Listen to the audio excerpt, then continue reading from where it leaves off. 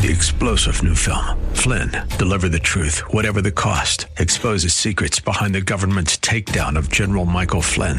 Flynn knew what the intel world had been up to. He ordered the first audit of the use of contractors. This set off alarm bells. He told the truth. He was the most dangerous person for Donald Trump to hire. They had to get rid of Flynn. Flynn, deliver the truth, whatever the cost. Available now. Watch it today. Go to salemnow.com. salemnow.com. And now a word from one of our Bible Live sponsors. Our company is so proud and excited to sponsor the Bible Live. As a businessman, I have to make decisions every day about how to best invest time, personnel, and resources for the best return and results. The scriptures say there are two things on earth that will last forever: God's Word and the souls of people. It's my hope that you, your family, your church, and perhaps even your business will pray about giving a tax-deductible donation to the Bible Live at this time. Together, let's expand this historic broadcast of the Scriptures to other cities across our nation. A sound investment for both time and eternity. You can donate by credit card at the Bible Live website, www.thebiblelive.com, or mail your check for the Bible Live to P.O. Box 18888. That's P.O. Box 18888, San Antonio, Texas 78218. Welcome to the Bible Live Quiz Hour. It's time to test and grow your knowledge of the Bible. The entire Bible every year. On Sunday nights at 9, join us here for the Bible Live Quiz Hour. Soapy will ask questions from the Bible Live leads. You call in with the correct answers, and you win. It's just that simple. So get out your Bible, put on your thinking cap, and hit that speed dial. Because here's the host of the Bible Live, your Apache Indian scout through the book of books, Soapy Dollar.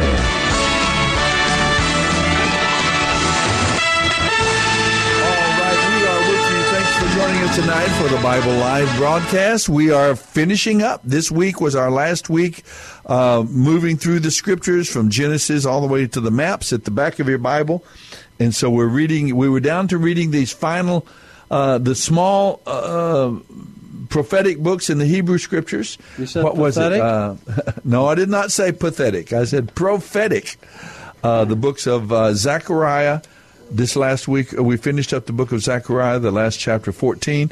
Then we moved on into Malachi, and these two post-exilic, Haggai, Zechariah, Malachi, the three post-exilic prophets of the Hebrew Scriptures. And then there comes this period from the time of Malachi.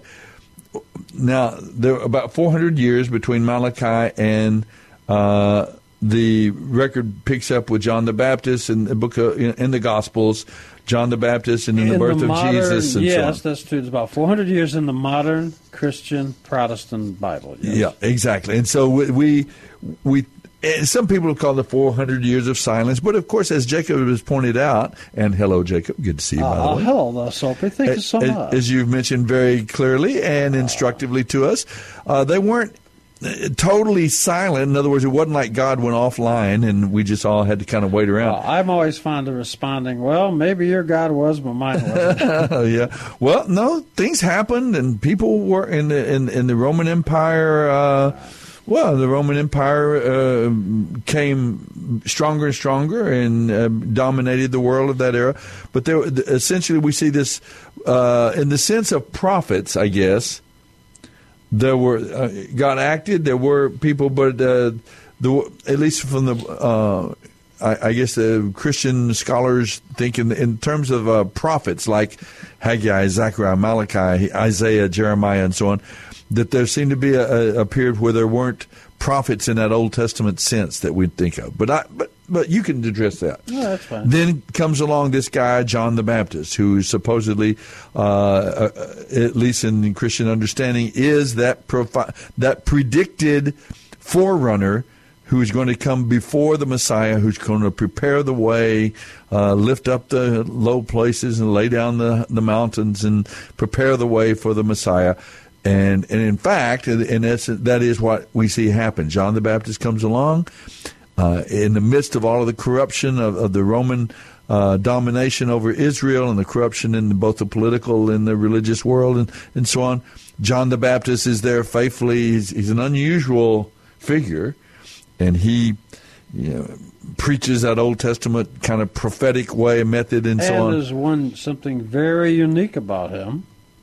He is 100% Levite. Yes, on his father and mother's side. 100% would be both. Yeah. Mommy and Daddy are both Levites. We know that because it says so in the book of Luke. And then we have to ask ourselves the question, but we have the answer because of your prologue. Uh-huh. But why is he out at the Jordan River? How come he's not in the temple? How come they got a mikvah, a baptismal in the temple, and it's running water. It comes in, there's a pool, it runs out. It's the same idea. But John the Baptist is out to the Jordan River. And then you say, well, why is he out to the Jordan River? He's 100% Levite. How come he hasn't got It's almost like he's an outcast. Well, it's because the Herod and the Romans kicked out the real Jewish priest, and they put their own lackeys in. And there's a statue of this Caesar? Or is that in that era? Not Caesar, but let's see, who was it? It was one of the Roman gods. Well, but the level of corruption is there and present, and I love that. That really helps explain when Jesus went to John the Baptist. John says, I shouldn't be baptizing you. You should be baptizing me. And Jesus has that statement that confuses a lot of people, thinking it says, no, but for righteousness' sake, we need to do this. For righteousness' sake, do this in this way. And I've always kind of wondered in my mind. I always did. I wonder what that means. And I've heard different kind of ideas. But with your explanation of that, Jacob, it really helped me to understand that the point is that's what was supposed to happen. Well, when a man takes a Nazirite vow, had Jesus conceded and baptized John, we would have known he was not the Messiah, right? Because he's not a Levite. Yeah, that's right. Himself. And so anyway, it helps us understand that. But we've got these 400 years. Then we come to the time of John the Baptist, and he prepares the way for Jesus. And in essence, he has this huge ministry, lots of followers, and he turns them. Can you imagine the ministry today doing that? Okay, all of y'all, I've got this great ministry now. I want you to start following this guy.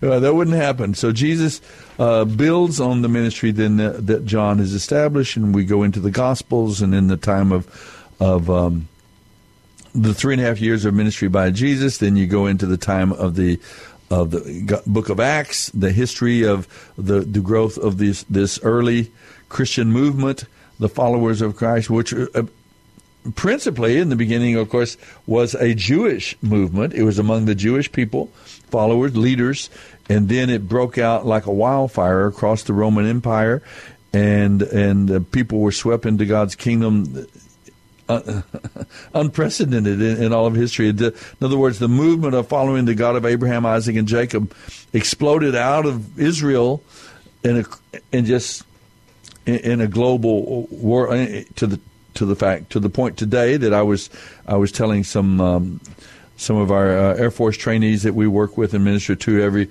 weekend. I was telling them the fact about now we are seeing in these times where we live now, we're seeing the answer to King David's prayers in the Old Testament. Let all the world praise the Lord. Let every nation, every tongue, because today are all around planet Earth, the God of Abraham, Isaac, and Jacob, the God of Scriptures, is being embraced and being worshipped, and being followed, and that's the movement that had its start there in this early, with the claims of this one who said, Jesus of Nazareth, who claimed to be that long-awaited, predicted Messiah of Israel. And so that happened, and that's what we see in the New Testament. The first century from he was killed somewhere around 34, 35 A.D., I mean, somewhere in that range, in that era. And then we see the first century. The New Testament probably finished at least by the 90s of the first, I think a little earlier personally, but even the people who would think it much later like would put 4 it in the somewhere afternoon, 90s. something like Yeah, that. 4 in the afternoon on a Thursday, on a Friday. Didn't make the news to the news cycle. But anyway, we read through all of that, but we've come to the book of Revelation. We read through that entire book in 4 nights, Tuesday, Wednesday, Thursday, and Friday of this past week. And so we can comment on that tonight as well. So we want you to know, folks, that we're here. We're going to talk a little bit about those. Yes, we happen to have one. Did you pay the bill this week, John? 210 is our area code, 340-9585. 210-340-9585 if you'd like to join us. People don't have to agree. They could call in and disagree with you. Exactly right. They could give us another insight, another thought they've had, or maybe a question about any of the books we've talked about tonight that we read this past week on the radio. Or if you have another passage or another book that has been puzzling to you, or some question about a book from the Bible. A book from the Bible. Let's stick to the Bible. But maybe you have a question about another book of the Bible, or a question about the God of the Bible, or about what it is to know and follow God. Any question you might have, we'd love to hear from you and talk about it here on The Bible Live. That's what it's, the focus of our program is about this book. And we can talk about it and hear your questions, hear your thoughts as well. 210-340-9585. Well, I don't know, Jacob, let's take a couple of minutes here and just talk about Zechariah Malachi. We were talking before the program that it's not that they're minor or unimportant. Zechariah talks a festival of shelters that we've talked about, but isn't that the Sukkot? Isn't that celebration of Thanksgiving for the harvest but in spiritualizing a bit, we can talk about the celebration of Thanksgiving for the harvest of souls for the Lord. So we can expand the idea, and so we can have that. Now, if I understand it correctly, and one of the questions here has brought that out, that would still be an appropriate festival, even. I hate to kind of get into that. The whole idea of this 1,000-year messianic reign on the earth and all, I'm not. That's one area, Jacob, that I am not. I used to be more doctrinaire and more, kind of.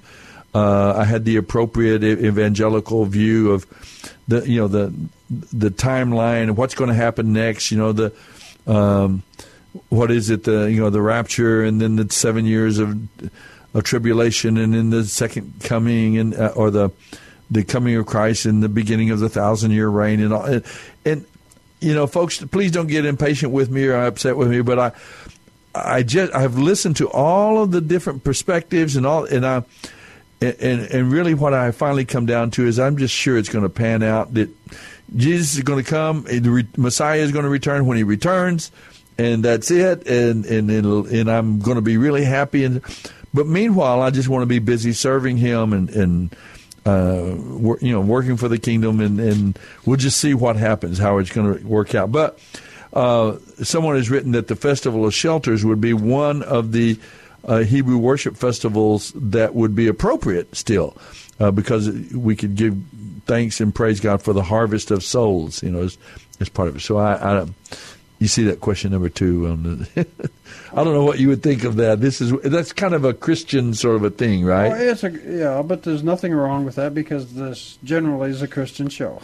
Yeah, right. I get it, but I don't know how much I buy into that necessarily. But it's one of the comments. Well, let me just go ahead and put a stumbling block. Why in not? Front of you. Go ahead. Go ahead.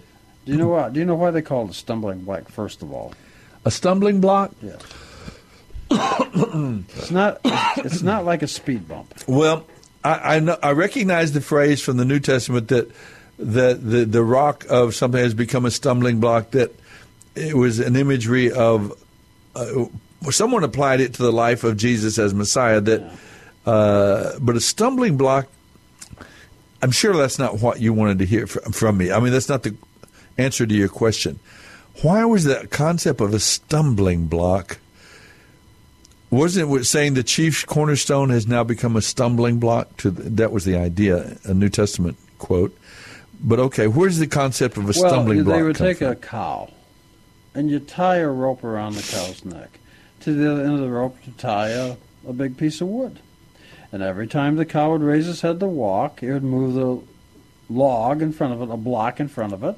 So, and it would trip over that log. And so it'd stop walking and just stand there because it didn't have enough sense on how to step over. Oh, that's interesting. And that's a real true understanding of a stumbling block. And you were around cows when you were young. Sure. And I'm sure you know that they would build those trenches and put those big holes and put those bars across them. Right. The cattle, is that called a cattle guard? Well, yeah, sure. Yeah, and they won't walk across it. And they won't walk across it. Yet any animal that can think very far would say, well, just step on the middle bars. But the exact same concept. Cows and goats and pigs, they don't think like that. Yeah. But, yeah, we had... when we milked cows, they had a little thing they put their head through, and they eating grain. You had food while you milked them, right. But you had hobbles you would put on their back feet, because if you didn't, they'd kick the way out of you. I mean, you start milking away, and they raise that back foot. And if you're an experienced milker, you know how to where to put your hand, and they'll put the foot back down. But if you don't know it, they'll pick that foot up and pow! They'll pop you shoot you across the barn. So anyway, that's my experience with milking cows. There you go. And I had milked one a lot of years, but you never forget. Okay, then we've come to Zechariah, the Malachi. Was there anything particular about Malachi that is memorable, even from a Hebrew perspective? I don't think necessarily has to be from a Hebrew perspective. Oh, no, I meant is Malachi, how is he seen or thought of as? Okay, in the Christian Bible, he comes at the end. I mean Malachi. He comes. Yeah. By the way, Malachi means Malachi. The I means my. It's plural. Oh, I means my. Okay. I thought the I meant plural. And Malak is angel. My angel. Okie dokie. I should have remembered that. You told me that before. We practiced that before the show. Yeah, I know. You told me that. I should have remembered that. Malachi, my angel. Okay, so and he is talking about. I think one of the most memorable things about Malachi is that there were two things. One, that they were offering unworthy offerings to God. They were being crippled and blind and lame animals. Let's take a look, because one of the things he objects to is like in chapter 3, he begins telling about in verse 8, will man rob God? Yet you are that's me? Right, that's right. He likes to make sure the cash is coming in, and he doesn't like you robbing God. As a matter of fact, do you know why most robbers in today modern society do not rob synagogues and churches? Do you know why? Probably because there's not very much there, I'm guessing. That's very close. It's because all they get is maybe $1,000 on Sunday and a bunch of anonymous IOUs. Well, that's one of the themes of Malachi. He talks to people. Would a man rob God? And you are by your tithes and your offerings and so on. And so the lack of generosity, giving to the building of the temple, to the cause of God, to support the priests and so on, as they were instructed to do, and that was in the Jewish worship structure. Soapy, it's up to you, but the phone calls are stacking up. Sure, exactly. Well, good. I'm really glad. The other theme that I remember from the book is not only the theme of divorce. Is a part of it, which is a strong part of the book of Malachi. Let's go to our calls. Show me that piece of paper again. Let's find out who we got up and running. I think it's Federico is going to be our first caller tonight. Hi, Frederick. Good to talk to you. How you doing? Dios. Bienaventurado. You pronounce my name pretty good. Federico, claro que sí. Podemos hablar en español. Si prefieres, podemos hablar en español, pero probablemente sería mejor hablar en inglés porque estamos aquí. Pero en San Antonio hay tanta gente que habla español que podemos hacerlo. That is the gift. That was part of my question, the gift of tongues. But that's good. Just two tongues. That's your interpretation, your gift of interpretation. There we go. I'm glad to hear from you, my friend, really. Yes, sir. I want to touch on the theme about the baptism of the Holy Spirit. Good for you. That's fine. Didn't say you have to talk in tongues, but there's so many gifts of the Holy Spirit. Not necessarily do I need to speak tongues. Right. I agree. And another thing, the Bible says signs are for unbelievers. I don't really need to speak in tongues, and I believe the fruit of the Spirit is love overall. Amen. I mean, the principle, that's very clearly the message from Paul in Corinthians 13. You have all of these gifts. Though I speak with tongues, with the tongues of angels, and have not love, so I become a tinkling cymbal and so on. So love is the premier gift that we have to give our lives away in service of others in the name of the Lord. But I was talking to a group of guys about that this morning, in fact, about the Holy Spirit. And frankly, what I think the Scriptures tell us, Federico, what I think the Scriptures tell us is that the gift of the Holy Spirit is given to believers now that Messiah completed his role and completed his ministry, ascended to the Father. Remember, Jesus said, guys, I've got to go away. I've got to go to the Father. Why? So that the Father then can send the Comforter, the Paraclete, the one who's going to come alongside.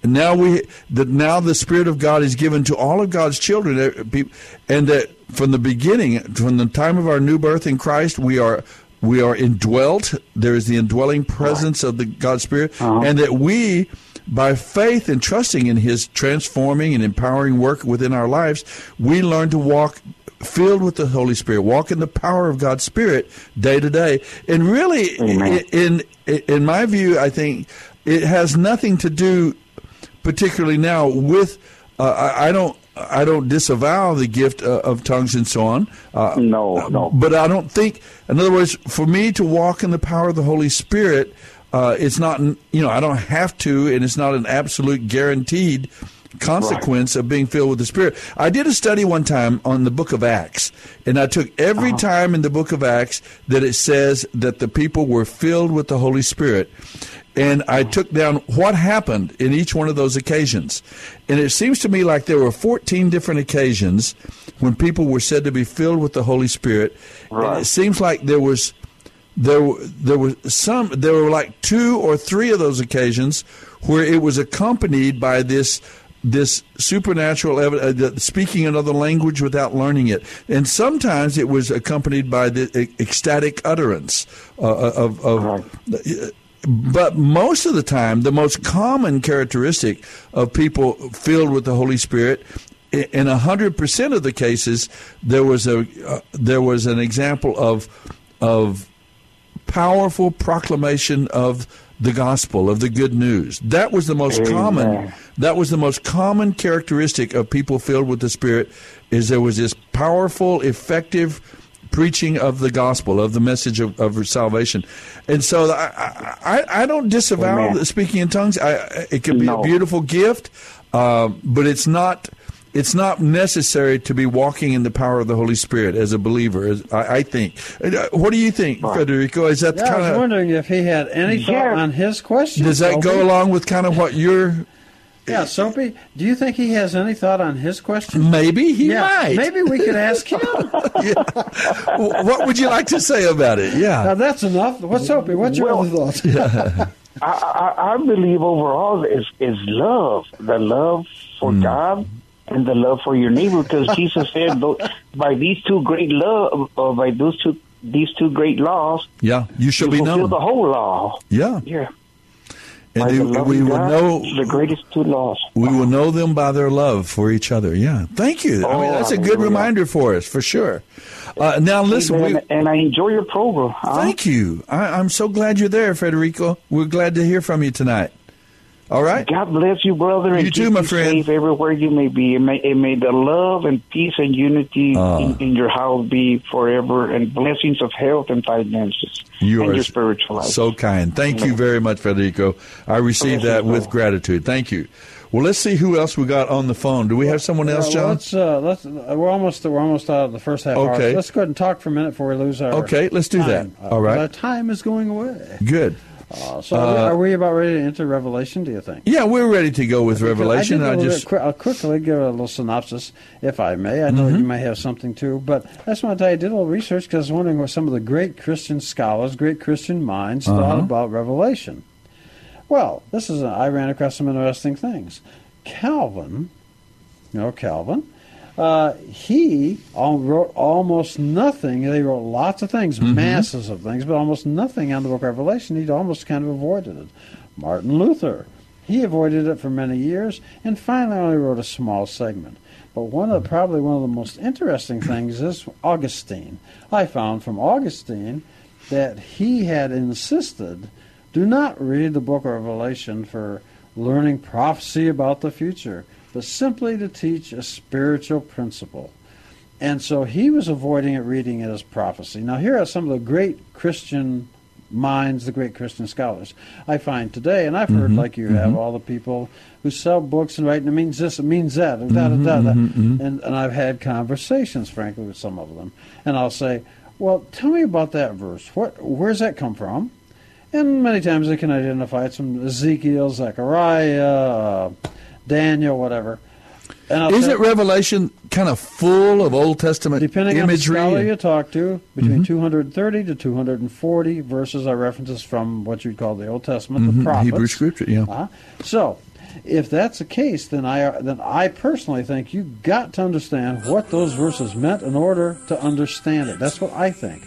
But when I found a lot of people I talked to, the people that are writing books and so on, things, I'm not saying they're wrong. They may be 100% right. Yeah. But I find that sometimes they don't know what those verses meant back when they were written.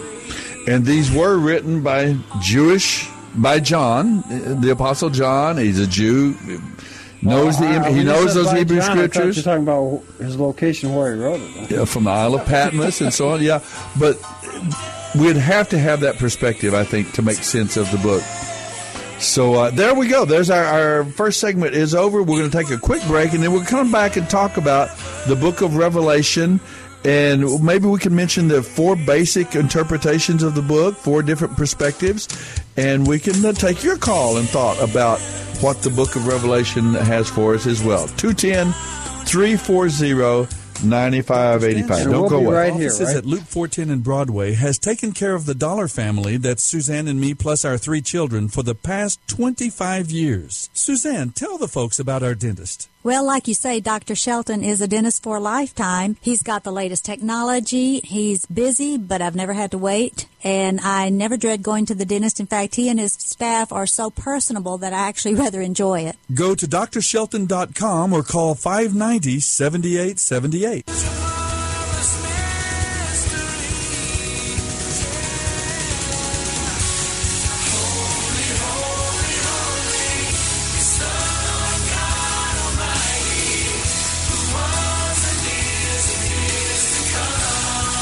You're listening to The Bible Live with Soapy Dollar.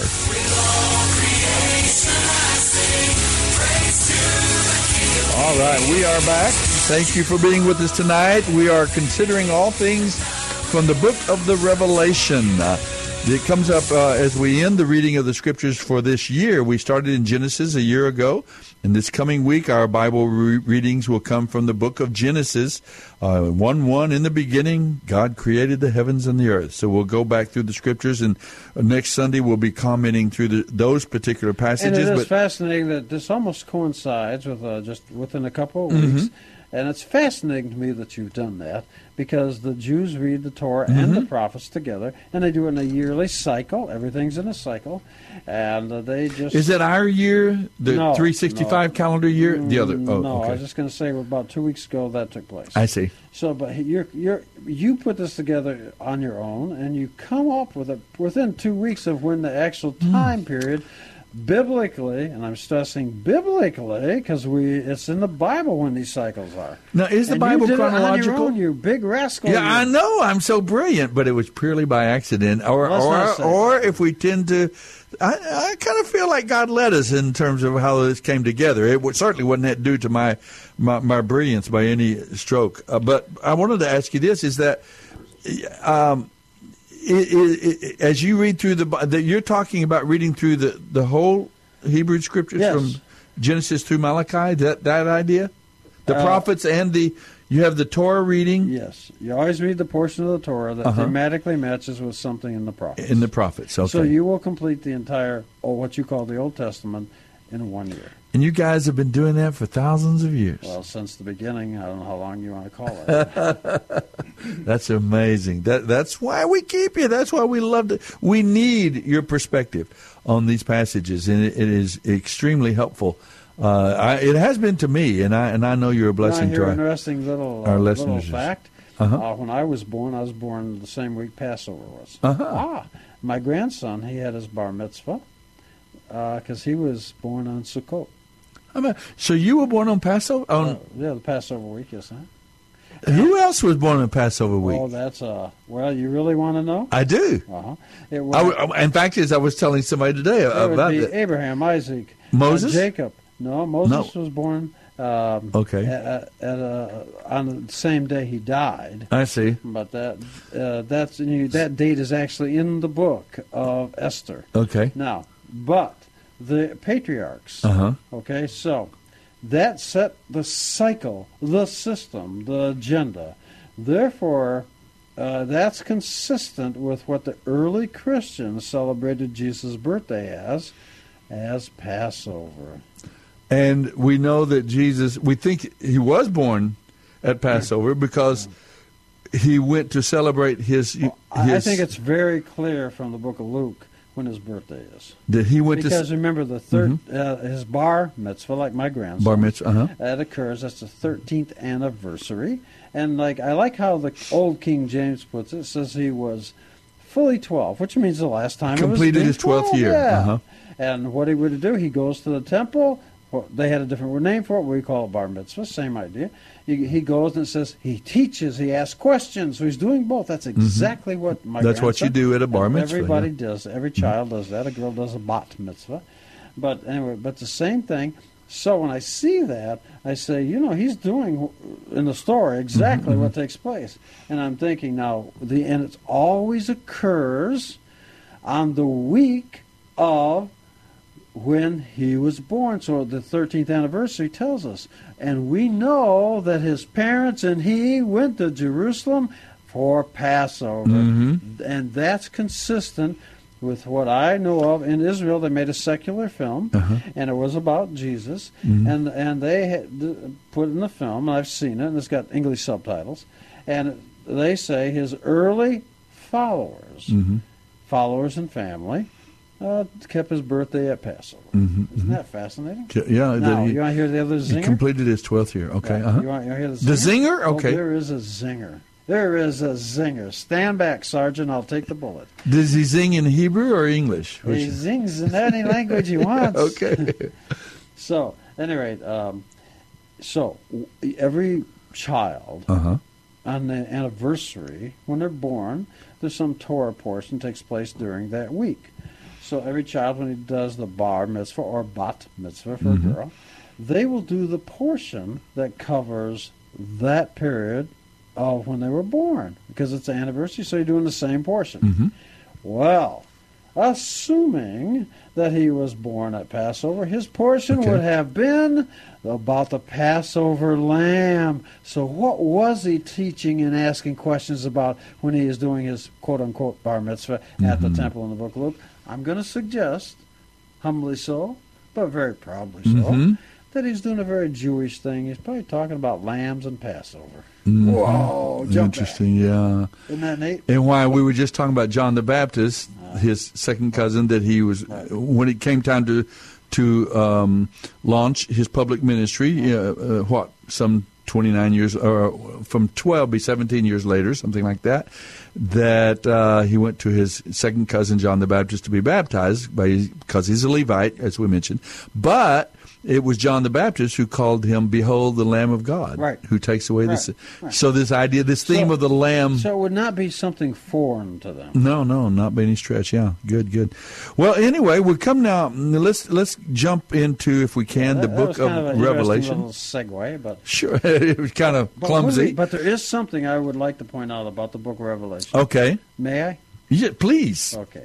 Will you stay with me while I do it? Yeah, I'll stay in the room here. Yeah, for sure.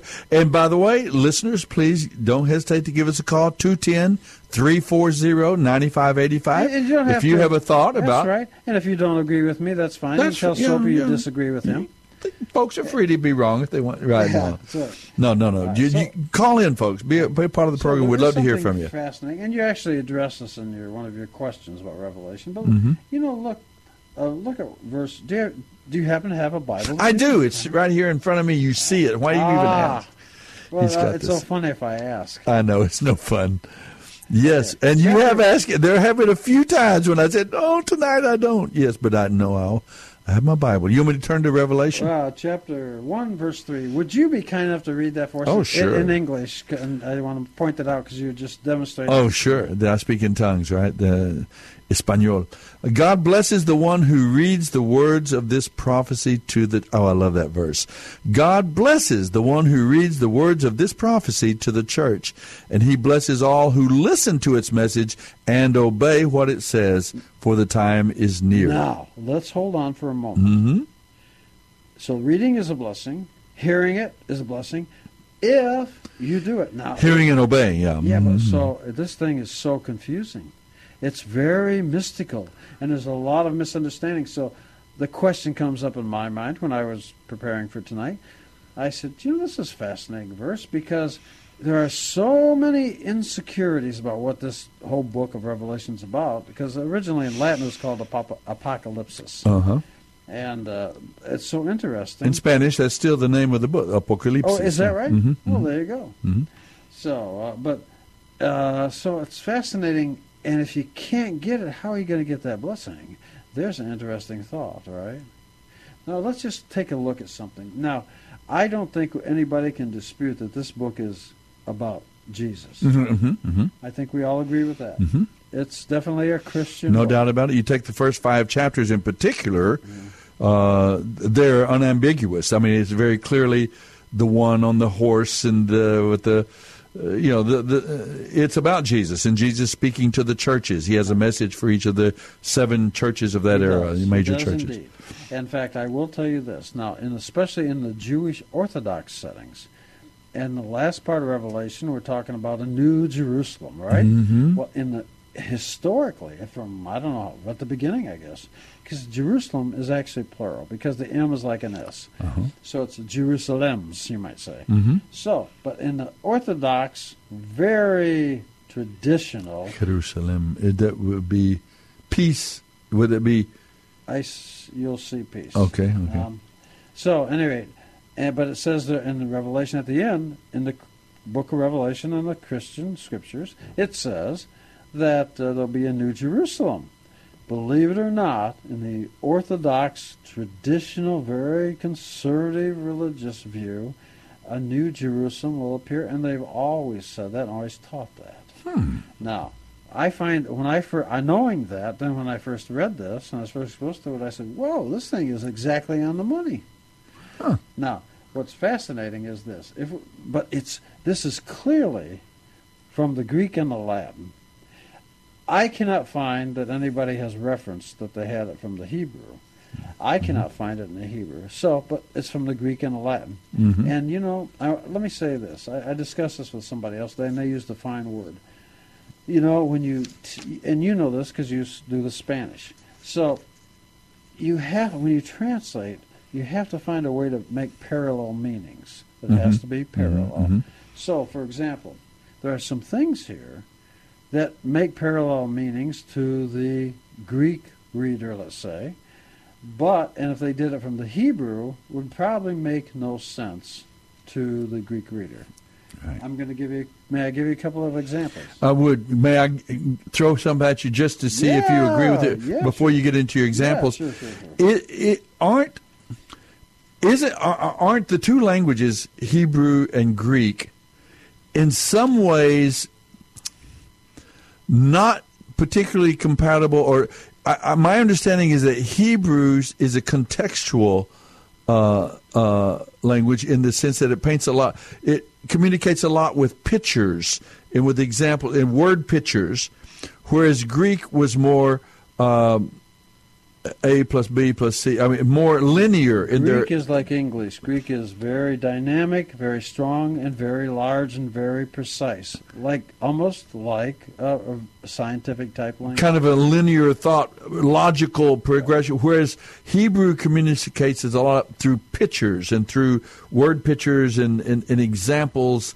It's light. And so the two languages are not particularly alike in a way. Is that kind of what Hebrew you would... is a very small language. Uh-huh. And if I were to write certain words on a piece of paper and just lay it in front of you, you would not know what I'm talking about. A shield, perhaps a wine, perhaps a hand. You wouldn't know which things it is, but it's maybe the same word. Mm-hmm. So you have to have context. So I said conceptual. I meant contextual. It's more. Okay, that's what I meant. So, thank you. But for example, in Jewish thought, you don't have Hades. Yet in here it says that you will. The text says that I have conquered death and Hades. Mm-hmm. Well, okay, so from a Greek reader you're saying Hades, but Jews don't have Hades. Mm-hmm. But the Greeks do. But to make a parallel reference, if I go backwards, let's say I've got this from the English and I go to the Greek and then I try to go backwards. Mm-hmm. If I go backwards, it'd probably be the word Sheol. Mm-hmm. So that would be something maybe contextually the person, or even conceptually, a person could kind of put in place. So you have to be able, and I'm going to get... Is that part of what makes the book of Apocalypse or Revelation, is that part of what makes it complicated for us? I think so, because Jews tell stories. The stories tell you things. They tell stories, they paint pictures, right. And then the Greeks, or the people with precise language, mm-hmm. they got, and depending on the skill of the translator, they have to decide, because they may have 1,000 words to choose from, and you have to know what is meant by the picture from the Jewish pictures. And if you put on top of that the fact that John, and by the way, we might as well tell the Apostle John, remember, one of the 12 apostles, he was considered, I think, traditionally as being probably the youngest of the 12 apostles. And, of course, he is still... If this was written in the 80s or 70s or even in the 90s. Many people think that the painting of the Last Supper, the youngster sitting there, is John. Is John. In fact, do you know what the very last words they said at the Last Supper was? Oh, no, I feel a joke coming on. What makes you say that? What? It actually says that, okay, everybody wants to be in the picture on this side of the table. Okay, I knew that was there somewhere. But okay, so you have this the youngest of the disciples. Then, if we think of him in that way, he's now older. He was exiled to the Isle of Patmos out in the Mediterranean, and there was where he had these visions of, and of course, you have to remember he's Hebrew, he's Jewish, he knows this, he knows his scriptures, he knows the Hebrew scriptures, the Old Testament and the Tanakh, as we call it, and he has a lot of that language, a lot of that symbolism, a lot of those pictures. But there's something else I'd like to suggest. He borrows so heavily from the book of Ezekiel that he's the second Ezekiel. Mm-hmm. And so therefore... Did he, some people might accuse him of saying, boy, he's just copying Ezekiel. Or perhaps Ezekiel's vision was very much given to Ezekiel, and perhaps this vision, being almost identical, was also given to John. So maybe he did have the same vision because that's accurate. Right. We'll get right to Federico. He's got a calling in with a different question now, which is good. I'll let him answer. I'll listen to his answer to this question this time. Okay. What do you think? Really? Shall we do that? Why not? Okay, let's go try this one more time. Federico, glad you called back. Yes, sir. Glad you have a new question, and I'm going to let you actually answer your question this time. Well, actually, I wanted to talk to that Jewish brother that's got a Jewish customs. I've always wondered, in the Sabbath, the law of the Sabbath, we don't keep it in Christianity. I was wondering, if a Jewish woman goes into labor on the Sabbath, do they help her? Because no one's supposed to do work. Oh, no, that's not work. Do I got it all wrong? Nobody's, Federico? I don't hear you. There you go. Okay. Federico, that's 100%. Actually, may I say that I even know a great story about one of the head rabbis one time actually knew of a woman who was having labor on what might be considered the most holy day of the Jewish year, and he left the podium to go assist. So you always help somebody that needs physical help, whether it's a broken arm. Listen, are you talking? What's going on, So? No, because one of an emergency. The house is on fire. To what you're saying. When you're doing that, I can't hear him. I'm not doing anything. Well, you're both on your microphone. Go ahead, Federico. What'd you say? Just for another case, if the house is on fire, you're going to get to work and put it out. There are exceptions to the Sabbath laws, right? Well, you got to understand what work is. Work is, if I'm a baseball player, that's my work. Right. And helping somebody, doing charity, doing anything like that. But traditionally, that's a very unusual, vague term. What that's understood to be is the items that was used to construct the first tabernacle in the wilderness, the items they had to do. That was work. The other things that people have construed, and I've heard many things said by many people, those generally are not work. Wasn't there an example, Federico, in the New Testament? Didn't that question come up one time to Jesus that about the Sabbath, and he said, "Well, which of you, if your ox fell into the, would not help, or your neighbor's ox, or you'd help them?" And so it's not an absolute thing about if there's an emergency. Quite the contrary. It's absolute that you must help. Okay, right. So that's when he was healing a man's crippled hand. He had a crimped hand, and he said, "How much more should I not heal this son of Abraham?" Yeah. And he told him, "Stretch forth thy hand." And that's when that happened. When they were. It was on the Sabbath. It was on the Sabbath. So Jesus was doing correctly. Anybody that would criticize him would have been incorrect. However, let me ask you a question, Federico. In your example, are you there, Federico? Yes, sir. Okay. In your example, it says they got very mad at Jesus, and we tend to think it's because he's doing something on the Sabbath. But if you read that story very close, that's not why. As Soapy just said, he said, "Which one of you wouldn't pull your sheep or something out of a hole today?" Right? Mm-hmm. Right. Mm-hmm. Right? Uh-huh. Right? So why were they unhappy with it? Let's do the Jewish picture. Mm-hmm. Let's do the picture.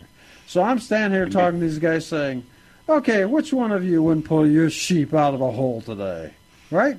So now I just said that to you, to your face. Mm-hmm. Now I turn to this guy and say, "Hand me your hand." Jesus is pulling his sheep out of a hole. I see. He just insulted them and called them where they were setting up their worship as a hole. And he's pulling his sheep out. Now, why? Before we start condemning, let me explain.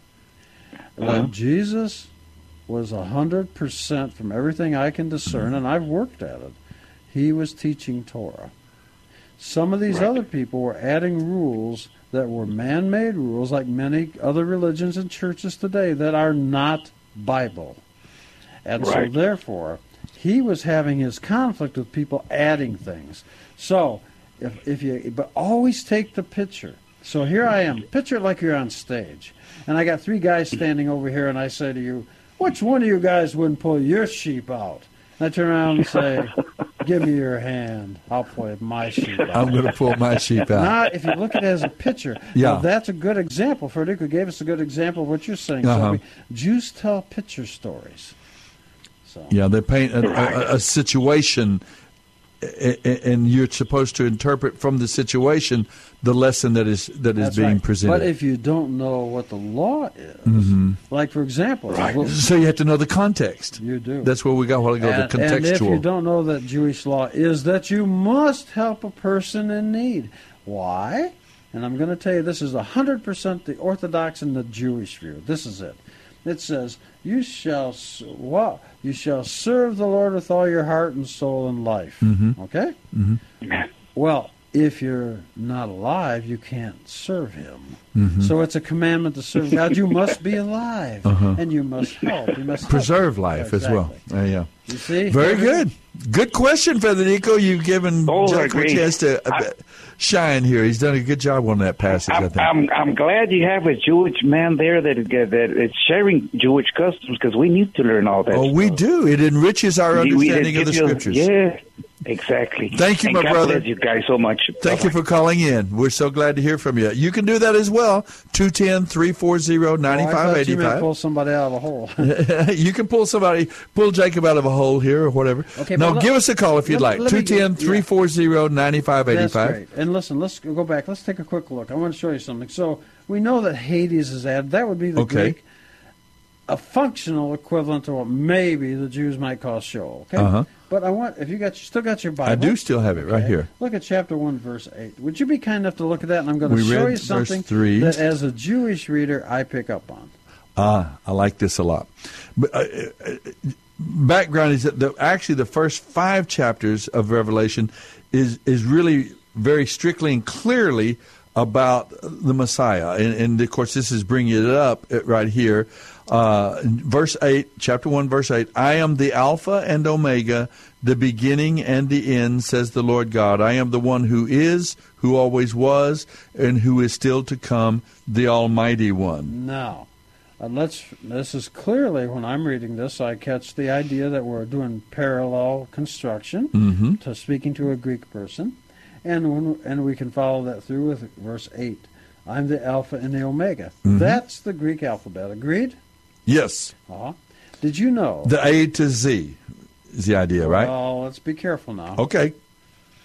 Is Omega the last letter? Yeah, we can say it's the last letter, but it's not a Z. No. I meant kind of in English terms from the A to Z. But let's go back and show you what happens sometimes with translations. Okay. It's 100% correct. It's not wrong. It's 100% correct for the Greek reader. Oh, I see what you're saying. Okay. Okay. But, and I'm going to tell you a little interesting side note that usually shocks people. The Greeks were very, very educated. They had a great vocabulary, but it was oral. They did not have a written alphabet till they ran into the Jews. The first 3 letters of the Greek alphabet are the first 3 letters of the Jewish alphabet. How about them? They made some adaptations. Aleph. Let's come back to Alpha and Omega when we come back. Okay. Man, this segment flew by. That is Agnus Dei. I love this song. Beautiful song. We're going to come right back. We'll continue to talk about the book of the Revelation, Apocalypse. And you can join us. 210-340-9585. Don't go away.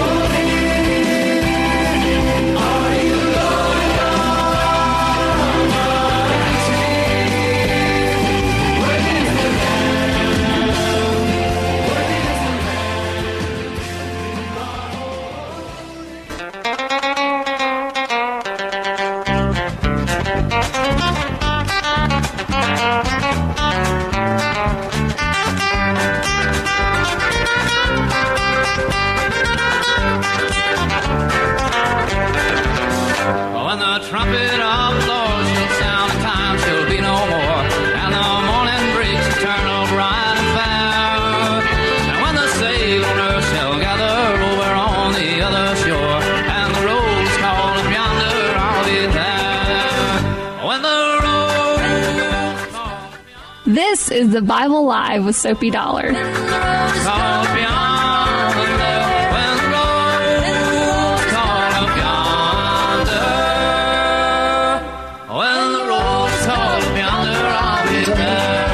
Didn't know Willie Nelson had ever sung a song, a gospel hymn. How about that? Well, I got to say, John, A Cloudy Day, he recorded that one. Oh, yeah. I got to say, John did a good job. Good job. Good choice, John. Well, returning quickly. Okay, we are back. Let's get back to our theme. We've got one more segment to kind of talk about the book of Revelation. I just said, was that on the air? Oh, I think so. I mean, about the returning to Alpha and Omega. Was that on or no? Yeah, we talked about. We read the verse before you said returning to this. Oh, okay. Was that on or not? I don't know. Anyway, returning to Alpha and Omega. Return to the Alpha and the Omega. Yes. Anyway, so that's Greek. Mm-hmm. That's their alphabet. That would make sense to a Greek reader, and now to an English reader. If they had used, but going backwards and putting it back into context of a Hebrew alphabet, it would be Aleph, Tav. Okay, now, why is that important? Because look at the rest of the verse. And it goes on to say, it says, I want to point out something. It says, Alpha and Omega, that's the Greek, but if it said Aleph and Tav, says the Lord God. Now, that's important to know. Do you know why? When it says Lord God together. It's a Hebrew thing. Okay, is that Elohim? One of them is, yes. Okay, tell me the significance. The other one is, God would be what you call Elohim. Lord would be Yud He Vav He. Okay. The 4 letters, the consonants in Hebrew, the tetragrammaton it's called, that's God's name in Hebrew. So whenever you see it, Lord God, what it's telling you is His name and then Elohim. Now, why is that important? Elohim is the idea of justice or creation and authority. So He's in charge. He can be a judge. But whenever you see His name with that, that means also compassion, fairness, mercy. So the names together like that have a meaning that's meant from the very beginning in Genesis. Now, then I want to show you something. Now, after that, it says, who is, and who was, and who is to come. I'm going to get to the last couple words, but before I want to finish that first. Who is, who was, and who is to come. Now, why is that important? In Hebrew... Is that the eternal nature of God? No, don't worry. No, I'm going to stick to the language, the letters in the alphabet. Okay, all right. In Hebrew, and His name in Hebrew is Yud He Vav He. I'm not pronouncing the name. I'm the letters. I'm saying the names of the letters. So, if I take, now remember, in the Hebrew and in the Bible, there are no vowels. There's only consonants, right? Okay. So Yud He Vav He. If I take different vowels and I put them at the in God's name, because you put the vowels in Hebrew underneath the consonants. But if I take God's name and I just change the vowels, but I keep the same consonants, it actually means who was, who is, and who shall come. How about His that? name actually means it. Now, when I read that, I say, oh, I know. That works in Hebrew. But they said, but it doesn't translate that well. It doesn't translate. That doesn't make it wrong in Greek. No, I understand. But it does. It's just saying that's one of those things, those enrichments that you may miss. Sure. Now, the next last words is the Almighty. What's that? The Almighty. That's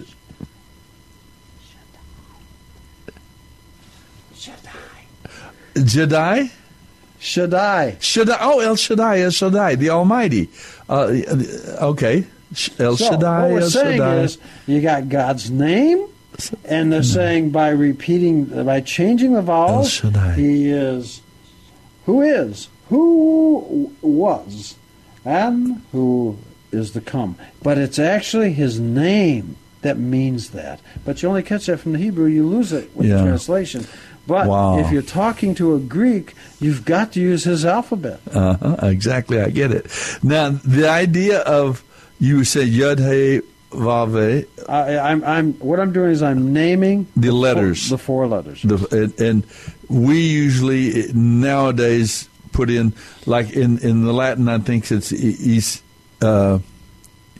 I forget now. I've seen it in one of the Indiana Jones movies. It says in Latin it's this Yahweh or Jehovah. That's kind of common ways that we pronounce or try to say it today, right? Many people use the word today, Jehovah. Okay, now we all know there is no J in Hebrew, there's only a Y. So, but Y's get translated to J's in Latin and in English. Yes. Okay, now I'm going to tell you a little secret. Everybody that's listening, get close to the radio, and I'm going to tell a secret. This is a secret. I'm close. There is no such word as Jehovah. But if I take, now listen closely, I'm telling a secret here. The rabbis wanted to protect God's name for slanderous misuse. So what they did is they took the 4 letters of the Tetragrammaton, the 4 consonants, Yod, He, Vav, He, but they took the vowels of the word Adonai, and they put those vowels underneath.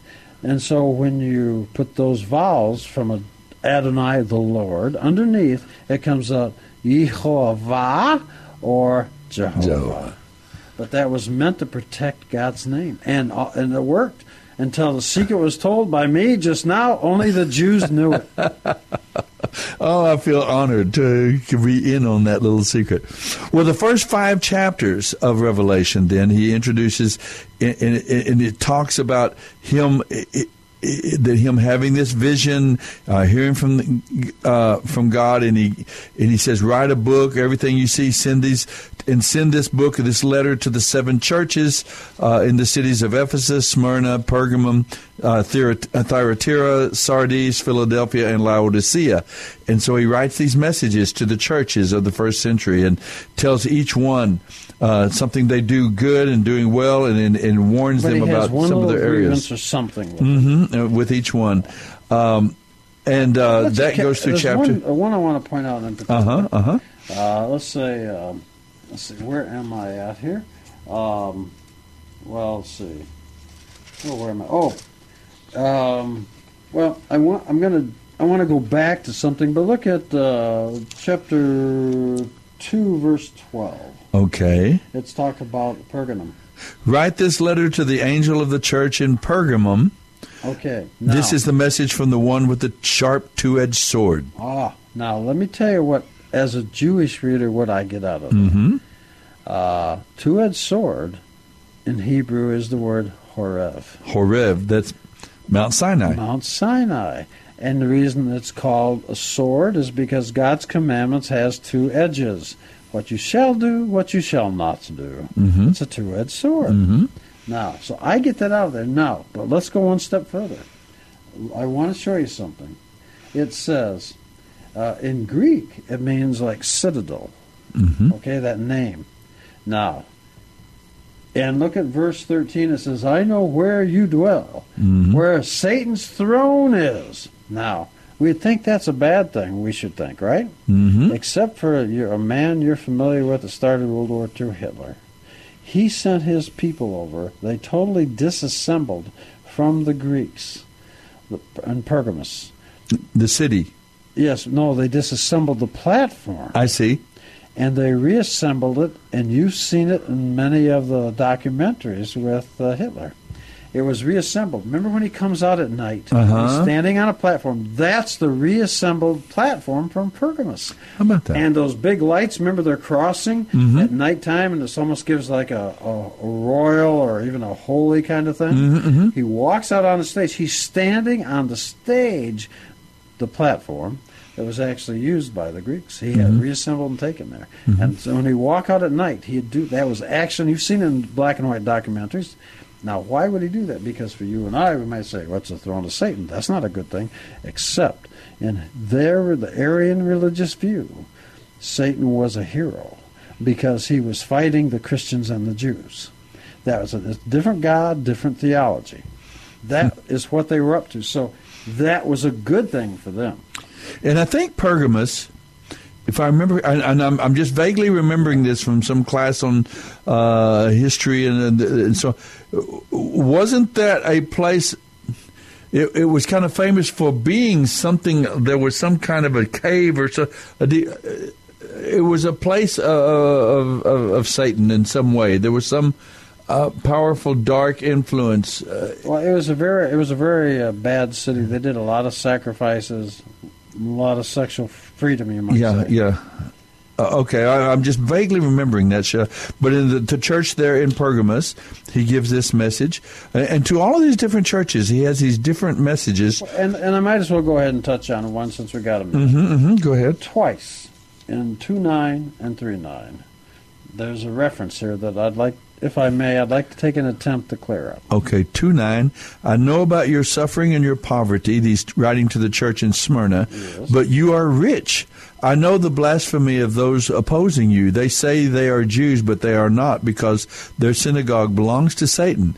Don't be afraid of what you're about to suffer. The devil will throw some of you into prison to test you. You will suffer for 10 days, but if you remain faithful, even when facing death, I will give you the crown of life. Wow, what message. I want to point out, in the honestly, traditionally, and I even confirmed this today, that generally people say, well, they say they're Jews, but they're not, has been interpreted. And it can be interpreted different ways, but generally the idea was, well, they don't believe in Jesus, so they're not real Jews. Now, I see. But that's not correct, because a lot of people were saying they were quote-unquote Jews that were not Jews. Sort of like Caiaphas, and he was Jewish, but he was not a priest. Ananias was not a priest. They're not from the tribe of Levi. How did they get their jobs? Because Herod appointed them. So they were not priests. And so there's a lot of people in charge of these temples and things. This is in actually, all these cities take place in Turkey. Now, interesting, too. It's all Muslim today, Turkey. I've wondered, when I was going over this, and I spent a few hours on this today, and I thought, it's fascinating that he says there's 7 lampstands. Now, we know what the lampstands are because it tells us. You know where? Yes, you do. It's exactly I didn't mean to interrupt, but you meant chapter 1, verse 20. Yeah, that's exactly what I was going to say. So we know the lampstands are the churches. We know the angels, the 7 stars are the angels. So of these 7 churches, So, and he says, if you don't correct these things for these 7 things, I am going to move your lampstand, which actually would be the Hebrew word menorah. So, he says, I'm going to move them, which means that they're not going to be there no more. Well, I started having thoughts in my head. I thought, well, maybe they weren't capable or did not repent, so their menorahs or their lampstands were moved, in other words, the churches, and so they ended up being Muslim. Whoa. How about that? Yeah, it is. Whoa, that's exactly right. Now, well, each church that has these messages, and then it moves from chapters 2, 3, and 4. It moves into this vision in chapter 4. John turns from these messages to the churches, and he says, I saw a door opening heaven. Well, I'm sorry, there's one sentence. Sure. Sure, go ahead. I just want to say. No problem. If a Jew was to say, I'm a Jew, we all know they're Jews. I mean, back at that time, they know they're Jews. So they can't say, I'm a Jew, and be lying. They are a Jew. So when it says, say they're Jews and they're not, people are trying to construe that to be a religious idea. I'd like to offer a better explanation. Okay. I'm thinking these are people who are claiming that they're Jewish, and maybe they are not. But you can't go to a Jew and say, well, you're not really a Jew. Well, of course I'm really a Jew. My mom, my dad, my grandparents, going back for 1,000 years. So they are Jews, so they can't be lying. They're talking about something else. And as we kind of read on, you'll see what's going on. It explains what has to be corrected. And you were talking about the vision, but there is one more thing I just want to touch on, and I'll tell you what it is. If you look in 2:14, it talks about, I have a few things talking about Pergamum. Right, yes. Against you, because there are some who hold the teaching of Balaam or Balaam, and who kept teaching Balak to put a stumbling block before the sons of Israel, to eat things sacred to idols and commit acts of immorality. So we remember this story of Balak, this false prophet from the book of Numbers, and false god of Balaam. And what did they do when the the magician, Balaam, I guess that's how the English you're pronouncing it. When he couldn't curse Israel, he came up with an idea. He said, let's use lust. So he said, they wanted, and there's a famous woman, I still remember her name. Her name is Cosby, and she was the princess of that group. And so they sent all the women in to seduce the men. And what they did, they had an elixir, and they had to drink the elixir. And in their religious view, Balak, who was the king of that group of people, they drink this elixir, and it was sort of like a beer and a laxative, make you go to the bathroom. And so what they do, they go to the bathroom, and then their idea is, well, I've cleaned all the impurities out of my body now. Now I can have sex. And so that's what he's saying. And so he's saying, look, Pergamum, you guys are doing the same thing, but you're listening to that. So every one of these guys are doing something really kind of sacrilegious, but I want to point out something even deeper that people I was reading today were pointing out, that said it has to do with the dietary laws and sexual morality. So all these people are doing something about sexual morality and the dietary laws, because this is Jewish.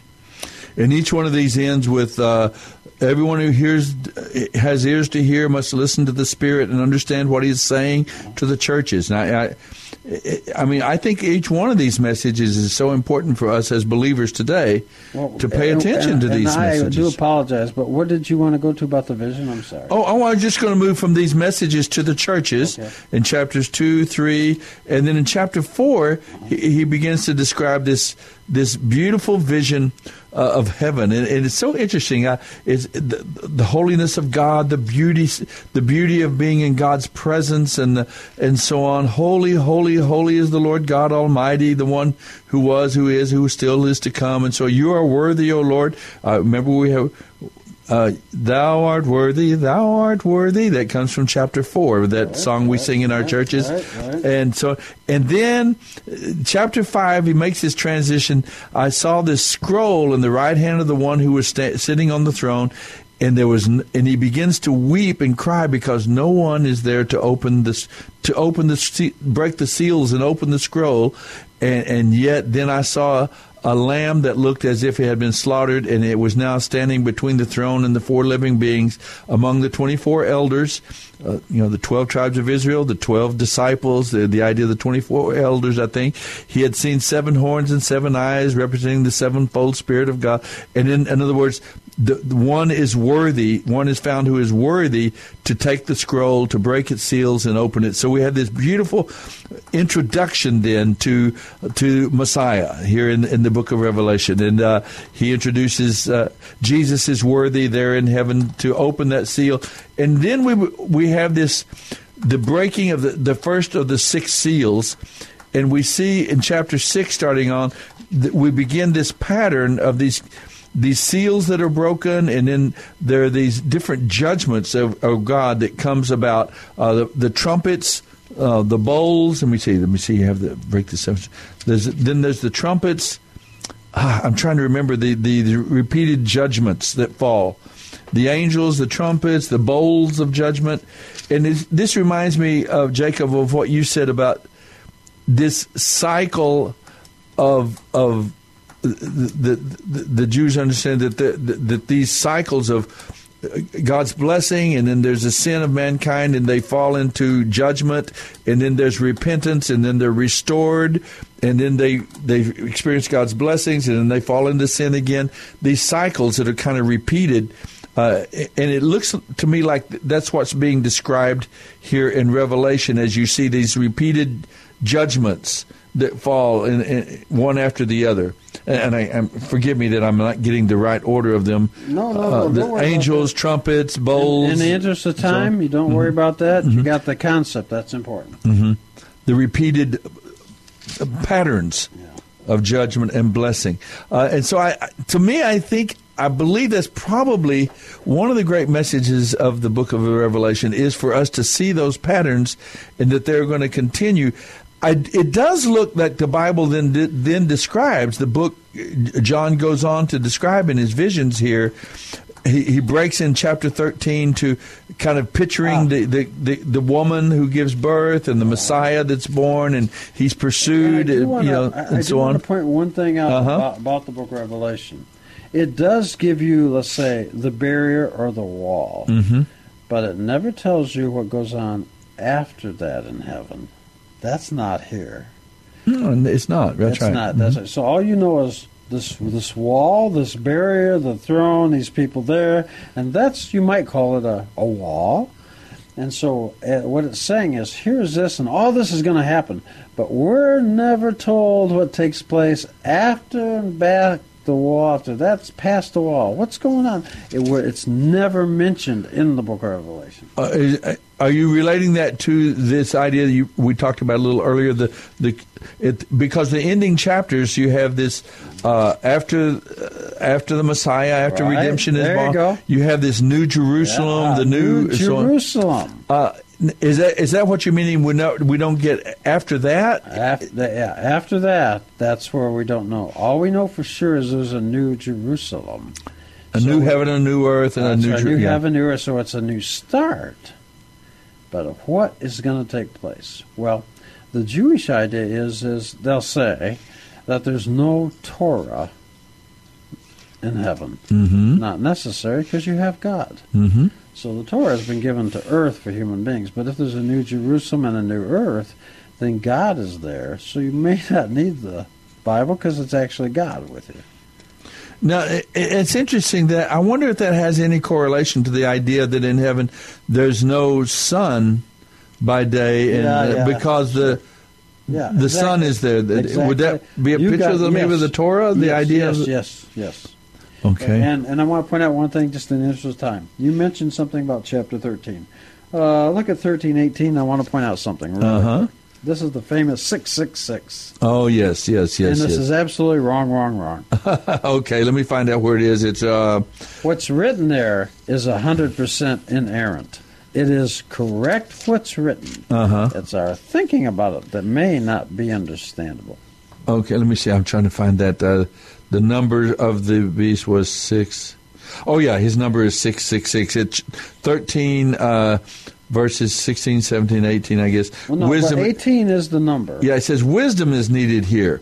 Let the one with understanding solve the meaning of the number of the beast, for it is the number of a man. His number is 666. Now, if you need understanding and wisdom, then there's something else. It's not so simple saying 666. Right. It takes wisdom and understanding.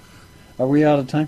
Oh, okay. Finish the idea. Well, let me just, that's it. There was other things I wish we had time to get to. I wish we had more time in Revelation. But I'll just like to say one last thing.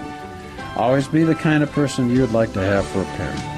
Amen goes there. And folks, this coming week, we'll be focusing on the opening chapters of the book of Genesis. We'll be back here next Sunday, and we're taking your calls and talk through and begin our way again through the Scriptures from Genesis to Revelation. God bless. Have a great week. The Bible Live is dedicated to helping restore the Bible to our culture. Mailing address is P.O. Box 18888. That's Box 18888. San Antonio, Texas 78218. Hear the entire Bible every year on the Bible Live, weeknights at 9:30 on this great station. Then join SOAPY every Sunday evening at 9 o'clock for fun, inspiration, and valuable prizes on the Bible Live Quiz Show. Visit our website, BibleLive.com. That's BibleLive.com for more information about SOAPY and the Bible Live broadcast. You may also order materials at the website and make tax-deductible donations to help minister to our military personnel and broadcast the entire Bible every year to America and the world.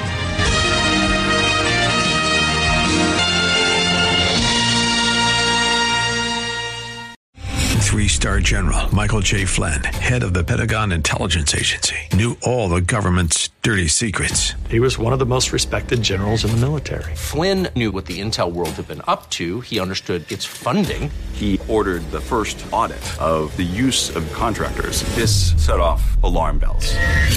The explosive new documentary, Flynn, deliver the truth, whatever the cost, uncovers the facts behind the scandal. Flynn told the truth. He was the most dangerous person for Donald Trump to hire. I find out the worst enemy that I'm going to face in my life is right here in America. They took my assessment and they wanted me to change it. And I was like, I'm not changing it. They had to get rid of Flynn. With in-depth interviews, archival footage, and never-before-seen personal records of the man behind the headlines. I just felt like I was drowning. Flynn, deliver the truth, whatever the cost. Available now. Watch it today. Go to salemnow.com. salemnow.com.